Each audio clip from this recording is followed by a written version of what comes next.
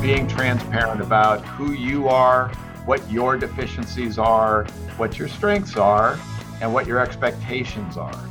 That's what sort of builds, I think, an understanding among the workforce that reports up to you, the folks you work with, and the folks you work for, is that character, competence, and credibility. I think, the only way you're going to convince folks that you have those three components for leadership is if you're authentic.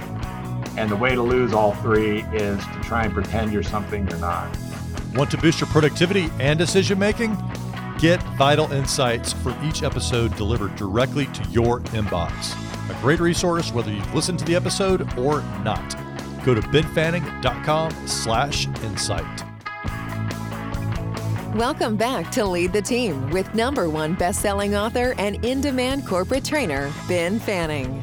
On this podcast, the world's most innovative senior leaders share their top success strategies to motivate your direct reports, cultivate your top leaders, and accelerate your career. Let's get started. Here's Ben. Lead the Team Nation. I've got a great interview coming up for you today with Adam S. Lee, who is Dominion Energy's Vice President and Chief Security Officer. He directs the development and implementation of corporate security policies and procedures designed to protect physical and cyber assets. He's liaison with all outside government and law enforcement agencies on physical and cyber security matters for Dominion Energy, and he joined in this role back in 2018. Now, if you're not familiar with Dominion Energy, y'all, you should be. They're headquartered in Richmond, Virginia, and have over 7 million retail energy customers across 13 states. Yes, I am one of those customers. The power is powering this interview today. And as the energy supplier to the Pentagon and Norfolk Naval Base and Shipyard, and many other essential pieces of the U.S. national security enterprise, Dominion Energy is a unique, critical national asset. Now, y'all, it gets even better here because before joining Dominion Energy, Adam served as the special agent in charge of the FBI. That's the Federal Bureau of Investigations in the Richmond Division. Now, in 2018, he retired from the FBI, and after a 22-year career, he focused on criminal, counterterrorism, counterintelligence, and cyber investigations. And we're going to dive into that in just a second. In addition, he specialized in cases involving corruption of elected and appointed government officials. The Foreign Corrupt Practices Act, the antitrust violations. Lee previously served as the FBI's executive over its national public corruption and civil rights programs. Yes, it's going to be great, y'all. He belongs to the FBI's Domestic Security Alliance Council, the Department of Homeland Security's Classified Intelligence Forum, and is a member of the National Government Business Executive Forum. He sits on the Hampton-Sydney College's Wilson Center for Leadership. Man, it's just like goes on and on. So many great stuff here.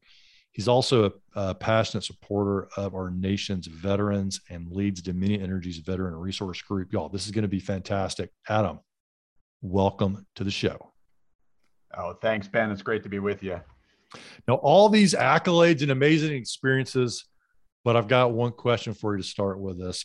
Who is Skunk Baxter? Okay.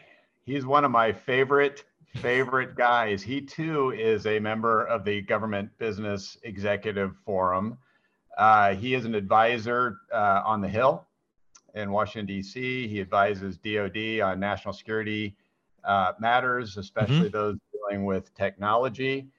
Oh, yeah. And one other thing, he was lead guitarist for the Doobie Brothers. He was one of the founding members of Steely Dan. He was inducted into the Rock and Roll Hall of Fame just a few short years ago, and one of the greatest guitar players in the world.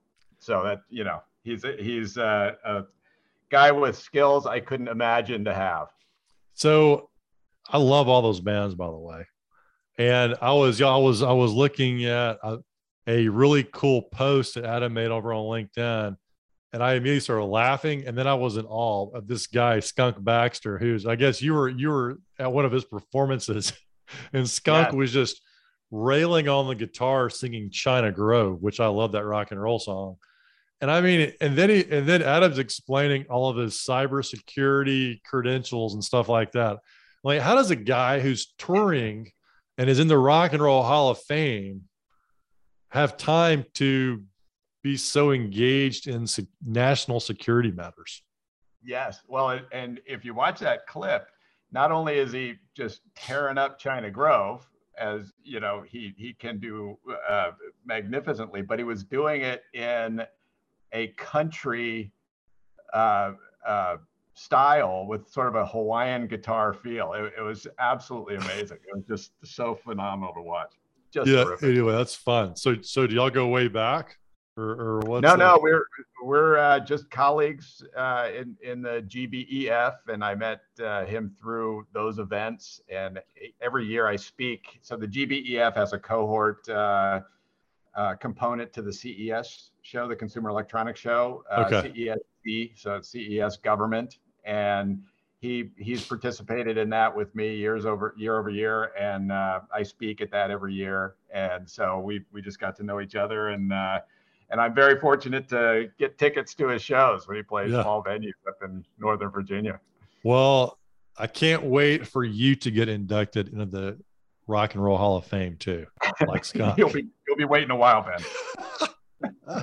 All right, well, Gil. So let's dive in here. We got a lot to cover. Don't have a lot of time to do it.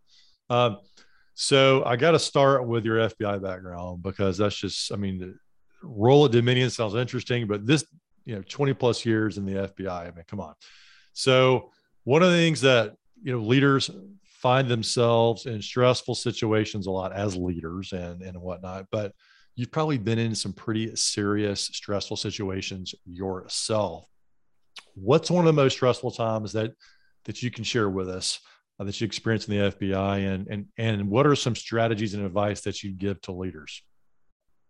Sure, Ben. So I mean, you kind of said it. I think one of the things about the FBI is you probably can't have much of an FBI career without encountering a lot of stressful situations. As we discussed a bit, I spent 7 years on an FBI SWAT team on the Southwest border. I worked, specialized really in my career on investigating white collar crime and elected officials in corruption, civil rights. I was in the civil rights program at FBI headquarters, leading that program as a national executive. One of the things as you sort of build your career, I think if you asked anybody what the theme or hallmark of Adam Lee's career in the FBI is, I'm a guy who broke big rocks into little rocks for the FBI. I'm sort of the field guy. I spent all my career in operational programs, and spent most of my career in the field. Very little of it was spent at FBI headquarters, and that reputation. Cool. I think. Go ahead. In the field. In the field. Yes. That's it. That sounds like where the action is. Well, the glorious field. There are many tribes in the Bureau. I think I am definitely of the field operational tribe. Mm-hmm. But back in 2017, I had the privilege of working under some really incredible leaders, very different leaders, from Louis Freeh through Bob Mueller to Jim Comey, each having a very different style. Learned a lot from each one. And for those who don't know who those people are, how would you sort of sum that group up? Yes, of all stars. Each serving as director of the FBI. That's the most top. famous. Yeah, that's the very top. The most famous director being J. Edgar Hoover, the father of the FBI. So they sat in the chair, ceremoniously established by J. Edgar Hoover. Each, incredibly accomplished men, each with a distinctive style, and we can go into that too.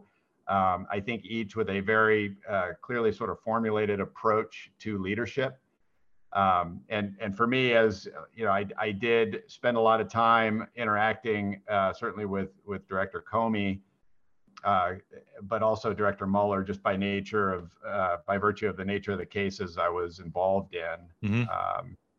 And so, in 2017, when President Trump decided that he was interested in moving the FBI in a different direction and terminated the directorship of Jim Comey, I was one of the folks that he wanted to speak to replace Jim Comey. The reason for that, I had a relationship a bit with Jeff Sessions, who was the Attorney General at the time.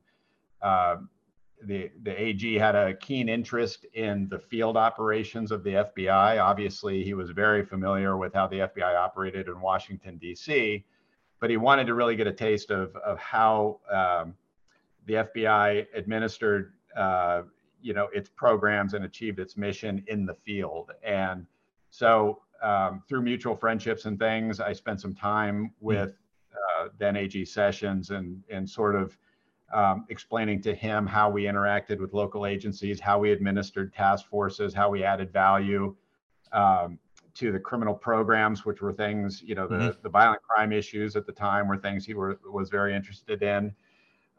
So that relationship, I think, sort of put me on the radar for him. And so I interviewed several times with AG Sessions, and Rod Rosenstein, who folks are likely familiar, was his deputy at the Department of Justice. And through those interviews, that landed me in the Oval Office speaking to President Trump about that potential. And I think when you asked me what the most stressful moment in my career, just sort of being in that environment, across the Resolute desk from the President of the United States, talking, essentially having a job interview, that was probably the apex of stress in my 22 years at the FBI. Yeah, so you just show up. So you've had all these amazing experiences, these stressful situations on SWAT teams, but interviewing in the Oval Office tops the list. I think it does. That's great. That's great. So that's like the ultimate job interview. What was that like getting ready for that? Yeah, so there really wasn't any getting ready. It was you're either ready or you're not at that point. Is that the deal? Either ready or you're not. Yeah, and they obviously at that level, the White House and the Department of Justice have staff that are doing all the vetting, and they know pretty much everything about you by the time you sit down in the chair. I very much enjoyed my conversations with then AG Sessions. I thought he was very thoughtful. I thought he was really interested in digging down into the violent crime issue in the United States and trying. What's a bionic crime? Violent crime. Okay, I thought you said violent crime. We know what violent crimes are. Those are a good thing to get into to see what's happening with that. Sorry. Yes. Yeah, so, I gotcha. And I think there were a lot of the things that were of interest to him were things that I thought were things that should be focused. The mission of the FBI should be focused around some of those things. So we saw some of those issues the same way. And so those were very good conversations. By the time I sat with the president, the vice president was there, Mike Pence and Don McGahn and others. So we had an interesting conversation sort of about what leadership. I mean, everybody involved in that was gracious and professional, despite all of the. Well, so what was it? So you talked about leadership. What was the big takeaway leadership wise, or what were they asking you about from a leadership standpoint? So I think the biggest takeaway, obviously I didn't get the job, and the right person did. Chris Wray, I think is a tremendous director. Obviously brilliant guy with a big job. There's a lot of change going on in the country, and certainly when you change administrations, I think it speaks to a lot to leadership if you're somebody who can survive a change of political parties. The leadership lesson there for me number one, just be absolutely genuine and transparent, even when you're, interviewing with the most powerful man on earth.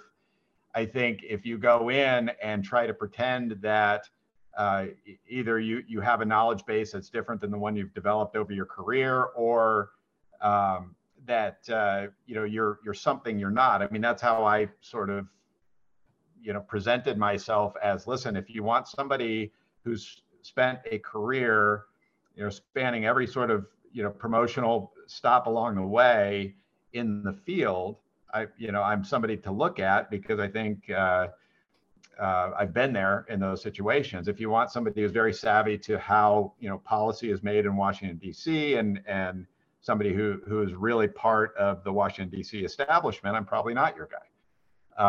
And so that those conversations, and I think there was an appreciation of that. Clearly, the safer choice was somebody who was steeped in the culture and process and things in Washington D.C. And I think if I was going to make that choice, I'd probably make the same one. But I was grateful, frankly, that they were looking at somebody that would have been a departure from the historical choices of FBI director. Get a simple tool to approximate your cost of turnover in 10 seconds or less. Right now, go to benfanning.com/turnover. Did you know the average cost of turnover is $235,975 per employee per year? If you're like most leaders, you don't know your number. Go to benfanning.com/turnover right now and download this simple tool to start getting a handle on this catastrophic cost. Yeah, I love that. And a lot of great wisdom in that story. So here you are interviewing with the president of the United States, and you fall back on is like your authenticity and just being transparent about your background. Right.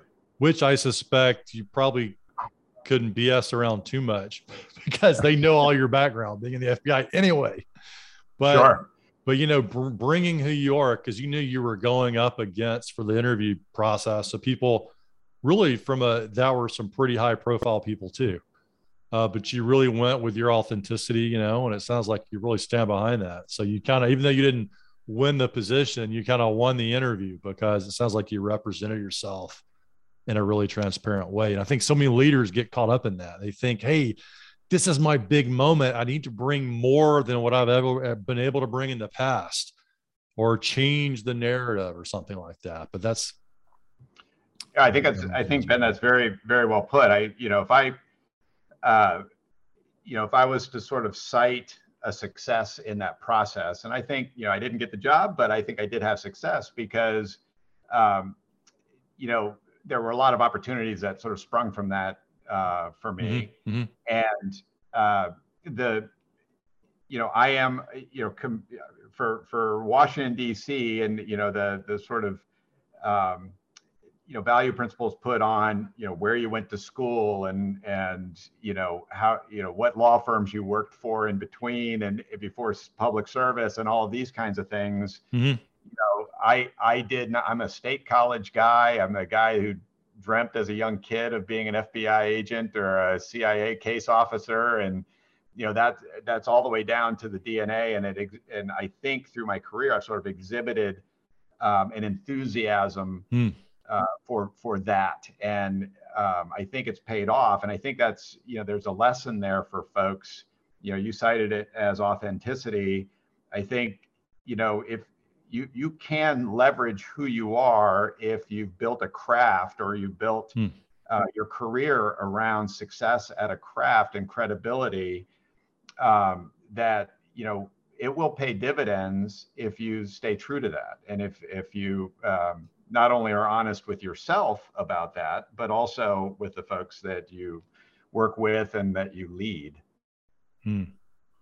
So let's talk about that. So leadership. So you start, and I want to dig into like your early days too, because I'm curious about that when you made the leap to join the FBI and you dreamed of it early on and what led to that. But I also don't want to miss out on the fact that you've worked in the FBI for so long. So you've probably developed some guiding leadership principles that you used with your team. And also, working so high up in the FBI, with these leaders. What's maybe something you took away from that? So I guess what's some leadership advice you'd have for people that you've picked up along the lines in the FBI? And then what did you maybe pick up from some other people?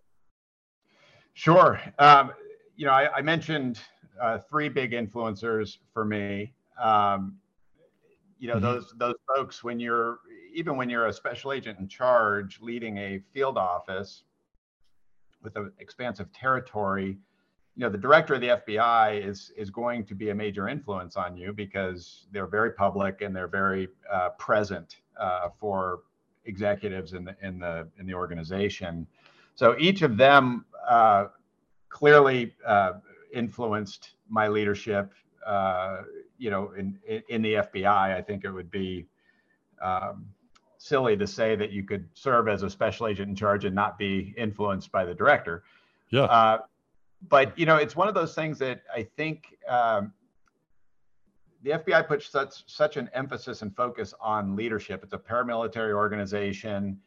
The mission space of the FBI is larger than any other agency in the United States in terms of what its authorities are. Across Title 18 of the United States Code. We can really investigate virtually anything that touches federal jurisdiction. Unlike other agencies that are specialized at the border, specialized in immigration, specialized in narcotics, we can kind of do everything. You cross all boundaries with that. Yeah, it's amazing. Right. Yeah. And then, after 9/11, it's not just the focus on crime problems, but now it's really a national security and an intelligence agency as well. So just the amount of opportunity to observe leadership in a whole variety of contexts under a lot of stress and scrutiny is fairly unique in the FBI. You might see it in the military, but I think it's a place that's a sort of a leadership.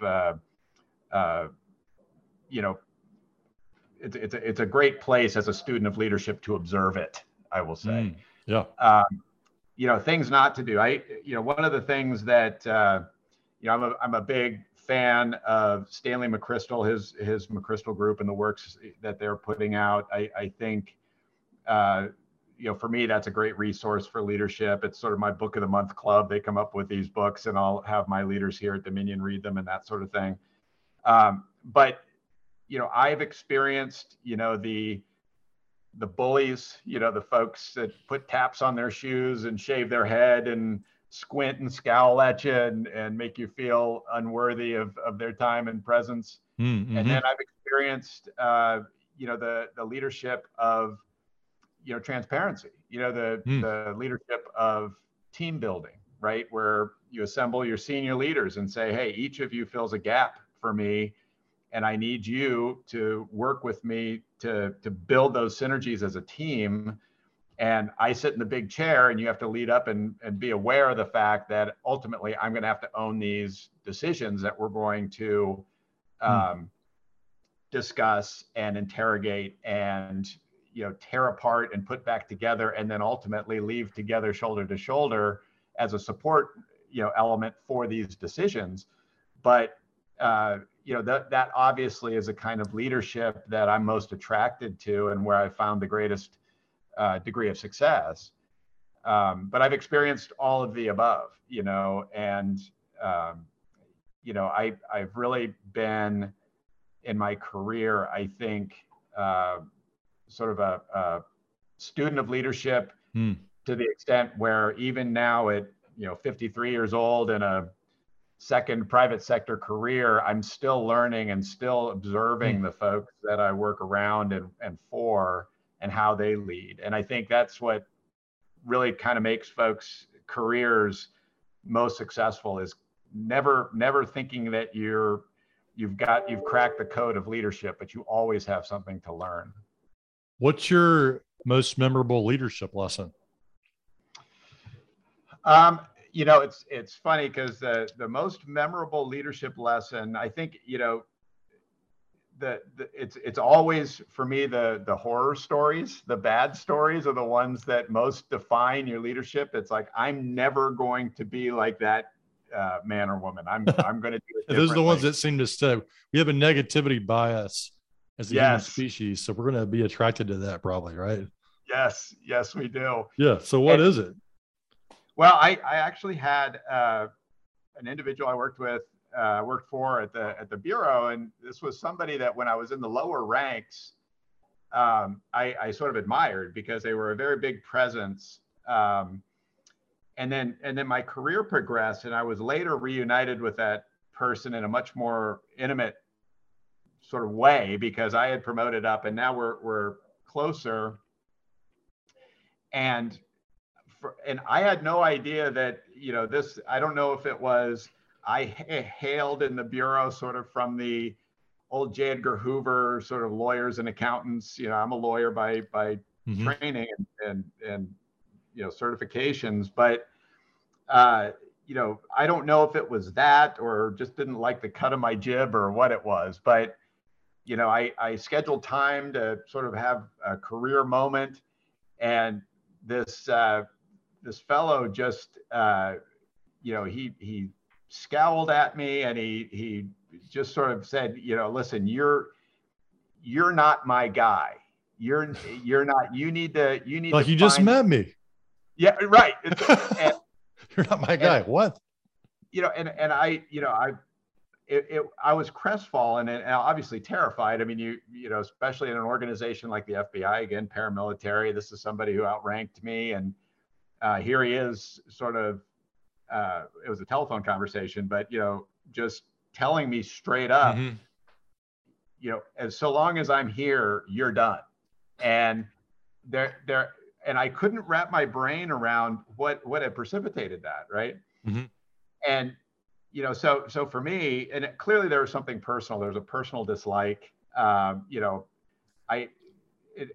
He was somebody that I really had no respect for in the larger sense. There, leadership being character, competence, and credibility, and you don't cultivate any of those three by being a bully and being a sadist to the people who work for you. So but it did teach me that folks need to know where I stand, because I would have passed a lie detector test that this guy had no problem with me, and I would be able to rely on the legend of my career and walk in there and have a productive conversation. And I pose no threat to him. He's a accomplished leader himself in the organization. And, I walked in there and just, I'm a stubborn guy by nature, so he didn't slow me down. But those are the kinds of things that can make somebody become so fearful and risk averse that you could take somebody who could be a very highly productive employee, and when you just, obliterate their confidence and the trajectory they think they're on. And, it was a remarkable moment for me. I've never had another one like it. But, it was one that, if I had been a different person or had a different maybe support network, or I'd, needed some kind of a validation from that leader, I mean, that could have just absolutely changed the whole spectrum of opportunity for me. And and you saw what was going on. And I think that, and acknowledging, okay, I see this guy's strategy, because you've probably seen it before.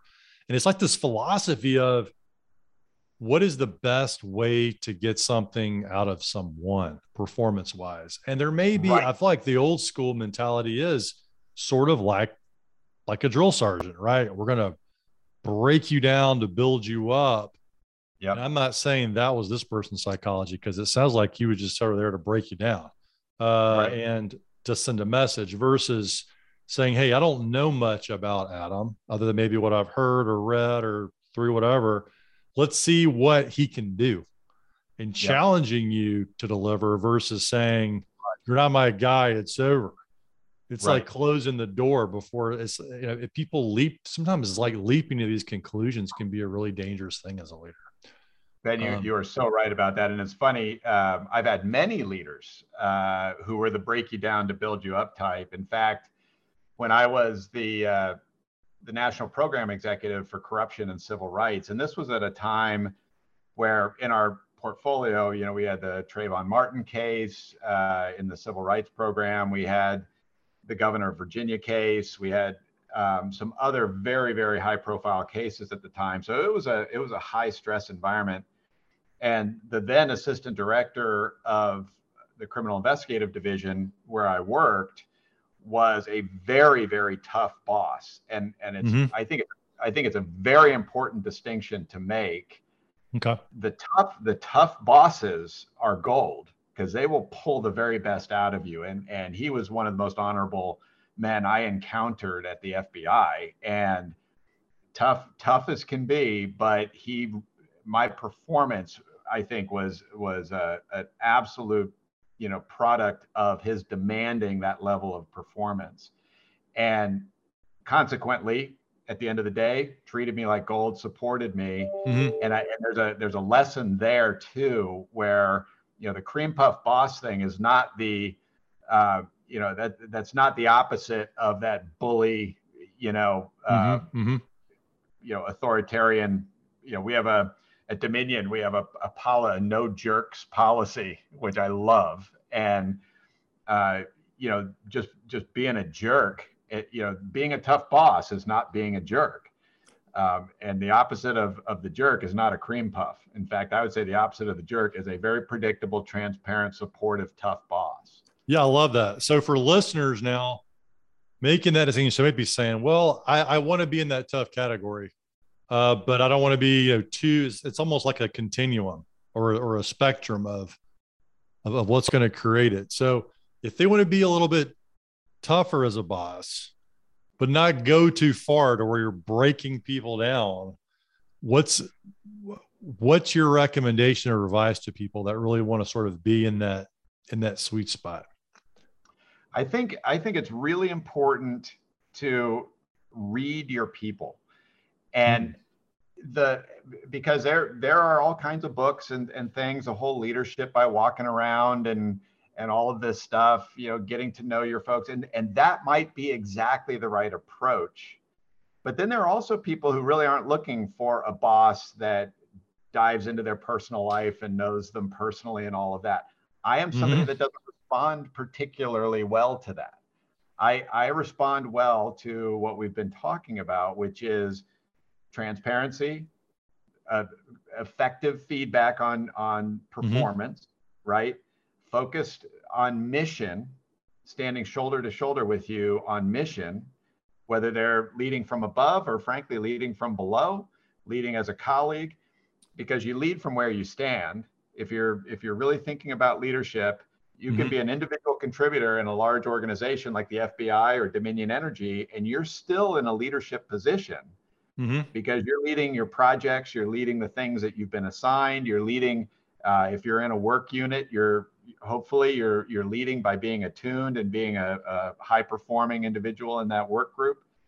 But, for me, I think that, and again, I'm not saying this is exactly right for everybody, because I do know there are folks that want to, have the volunteerism with their boss on the weekend, and they want to get to know each other. They want, an occasional lunch or happy hour or something like that.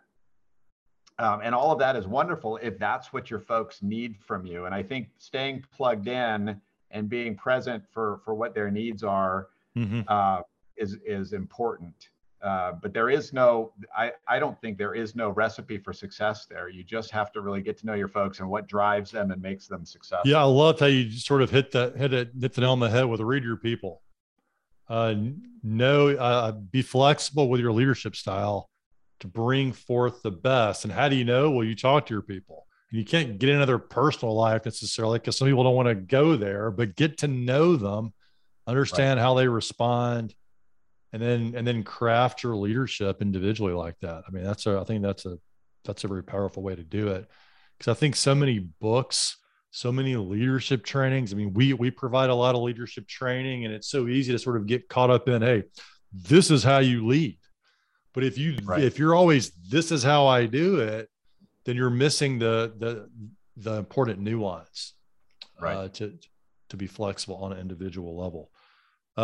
So let's see here. One of the questions I'll love to ask And I want to hear your perspective on this. When's the time you had an unexpected twist or failure in your career, and how did it lead to your success on down the road? Sure. So, Ben, we talked about my journey into the FBI. I was a young lawyer. I fantasized about a career either in the FBI or the agency, the CIA. Those were the two agencies I applied for. I only applied for the two, and if I didn't get into either one, I'd be a lawyer, and I'd just be out in California. But I was really attracted in the FBI to the criminal mission. I really liked sort of the integrity mission of public corruption. But being a lawyer and sort of understanding the pre 9/11 FBI as being largely a criminal investigative organization, that was really what I was keen on pursuing in the FBI. It was really using my law degree, investigating corrupt politicians, scam artists, people stealing retirement funds, and that kind of stuff. That's where I was really focused when I joined the FBI, and really that has been largely my subject matter expertise in the FBI was doing those kinds of cases. But then September 11th, 2001 arrived. And for many of us, especially those of us that sort of hailed from that old school G-man notion of FBI work, it turned our world upside down. We saw a threat to the United States domestically that was something that we really hadn't sort of put into the lexicon of the FBI's mission, certainly not as line investigators. There were some analysts, and I'm sure you've seen the reporting over the years, that there were folks who saw this from the Khobar Towers bombing and other things, Kenya and Tanzania and the embassies there. They saw this escalation and thought it was really only a matter of time till it hit the homeland, but we weren't really thinking about that as we sort of went about our daily lives pre 9/11 as FBI agents. And so 9/11 hit, and I was in San Diego, and I recall I was driving in. I got up early. If you remember, the attacks were about the opening of business on the East Coast, which would have been 6 o'clock in the morning, and I was driving in. It was very early, and I remember hearing it on the radio that an aircraft had collided with the towers in New York City. And, I'm just in my mind's eye, I'm picturing a small Cessna, sightseeing and then over time, as I was driving in, it became more and more clear that it was a substantial event. And my supervisor called me on the phone. He was calling everybody, and he said, "Hey, scrap the workout, just come on in and come on up. We got to, sort of wrap our heads around this because this appears to be a terrorist attack." So we spent days and days and days, everything from, now you have to picture at the time, the San Diego field office where I was assigned sat on a bluff right across the street from a municipal airport, which is important to the story. But every single day we would watch planes fly right over our building and land at the municipal airport. It was just a feature of where our building was. And every single day, it was actually kind of a neat thing prior to the attacks of 9/11. Before 9/11, yeah. Before 9/11.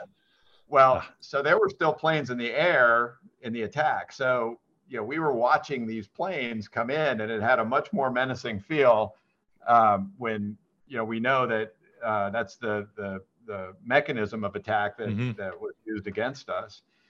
So what became sort of my life for many, many months after 9/11, we had in San Diego two of the hijackers who had visited with the mastermind of the Cole bombing, another one of those events leading up to 9/11 in Malaysia. And then they came in through Los Angeles and down to San Diego, and they were sleeping on the floor of an individual named Abdus Sattar Sheikh, who was the head of the San Diego Islamic Foundation there, who was also an FBI source. And all of this is written up in the 9/11 Commission report.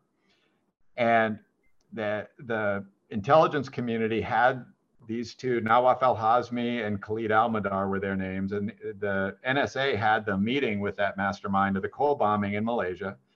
The CIA had them on a watch list and ticked them coming through Los Angeles. And the FBI had the source on whose floor they were sleeping while they were taking flight lessons at that municipal airfield right across the street from the FBI field office. Ooh. So as this event was progressing, the SAC of the San Diego division had tapped me to sit with the Sheikh and another FBI agent. Together, we sat with the Sheikh for a 3-day interview, sort of extracting from him all of the, lifestyle patterns and, identifying every computer and cell phone that these folks had used while they were staying with him, taking their flight lessons, ultimately hijacking a plane and flying it into the Pentagon. So these were things, as I dreamt of a career with the FBI, I never in a million years would have imagined myself now embroiled in, the worst domestic attack since Pearl Harbor in the United States.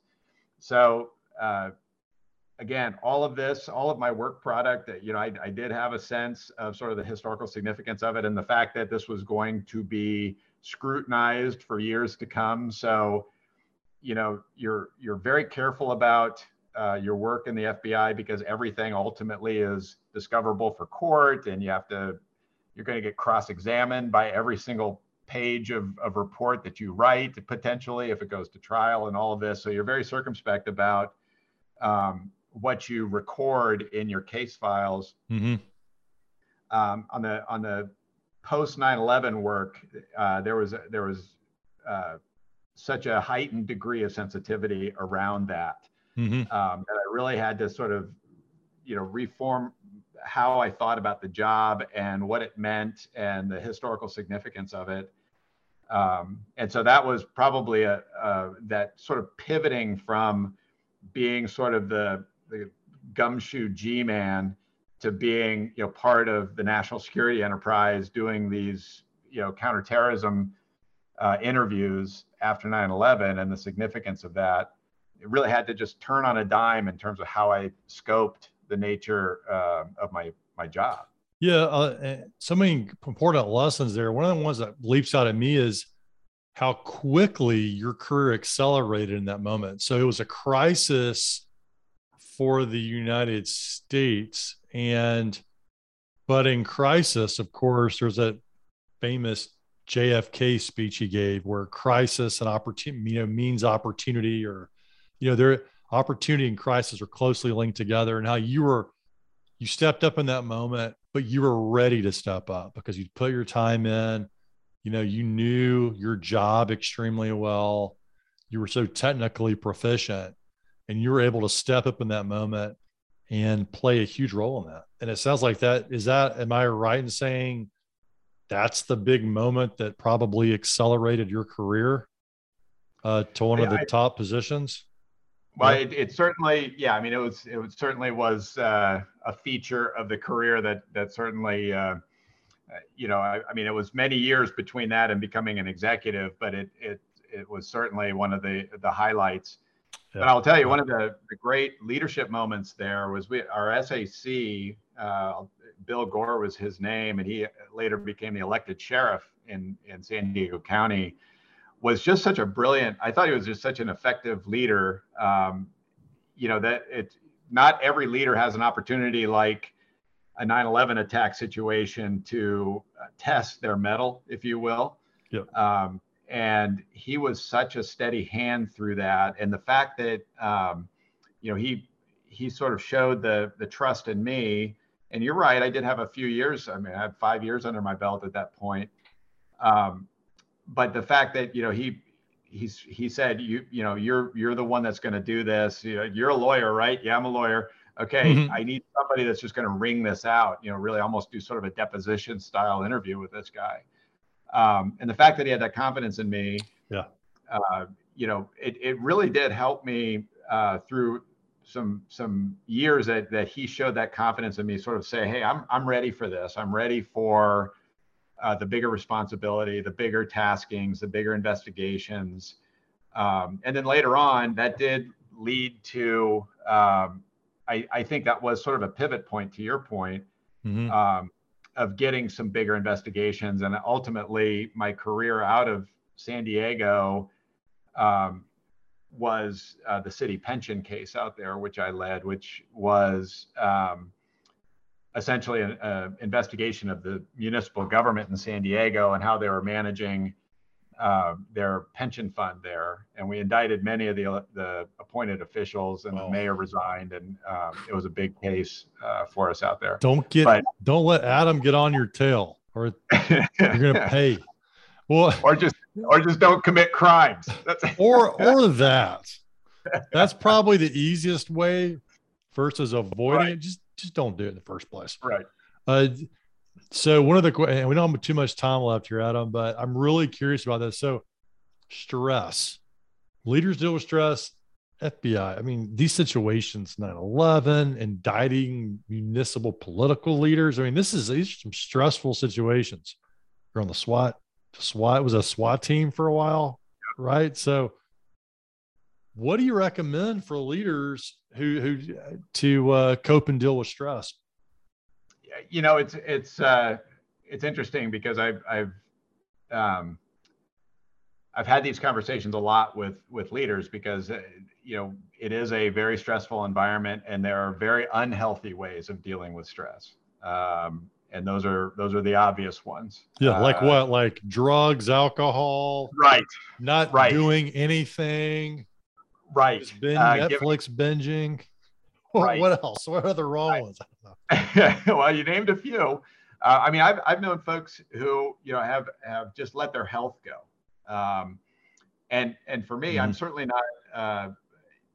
You know, I'm certainly not a specimen health-wise. I don't compete or do anything like that, but I do work out virtually every day. And in terms of, you know, trying to discipline yourself to healthy habits and a healthy lifestyle while you're going through this, it's, you know, I was watching a show recently about a guy who was in a very unpleasant prison overseas. He was involved in narco trafficking and was put in prison in South America somewhere. I forget where it was, but he took up yoga while in prison. He said it was such a stressful environment that he took up yoga, and now he's out. He's back home, and he's now a yoga instructor because he considered it saved his life. I'm not into yoga, but just you know, maintaining a healthy lifestyle and doing those things that take you out of the stressful environment and give you an opportunity to sort of cleanse your mind of all of the things that it's troubled with as you're going through stressful situations. I think it's absolutely critical. And I certainly do that. I do that, you know, with exercise, and I mean, it literally sounds, you know, somehow insufficient to say it, but you know, having hobbies and doing things that get your mind out of that mire of stress. And I think those are the kinds of things that really truly make you more effective in the long run. Yeah, I love that. Focus on something else outside of work. I know simply when I'm on the tennis court, I can't focus on my work because I'm competing. And something for someone that can, I mean, some people, it may be yoga to sort of slow your mind down, but for me, just refocusing the energy in a different way gives me a sense of renewal. Yep. You know, or working out can be that way too, of course. It's critical. Cool. All right. Well, fun time today. You know, I only got to just a few questions on my list. I've got a lot more. But wrapping this up, Adam, what's the parting message for the listeners? You know, I think the theme of everything, Ben, we've talked about is authenticity. And I think the folks that if there's one thing in common among sort of all of the diversity of personalities and disciplines and subject matter expertise and all of it. The thing that for me was same for each is just that authenticity, just being transparent about who you are, what your deficiencies are, what your strengths are, and what your expectations are. You know, that's what sort of builds, I think, an understanding among the workforce that reports up to you, the folks you work with, and the folks you work for, is that character, competence, and credibility. I think, you know, the only way you're going to convince folks that you have those three components for leadership is if you're authentic.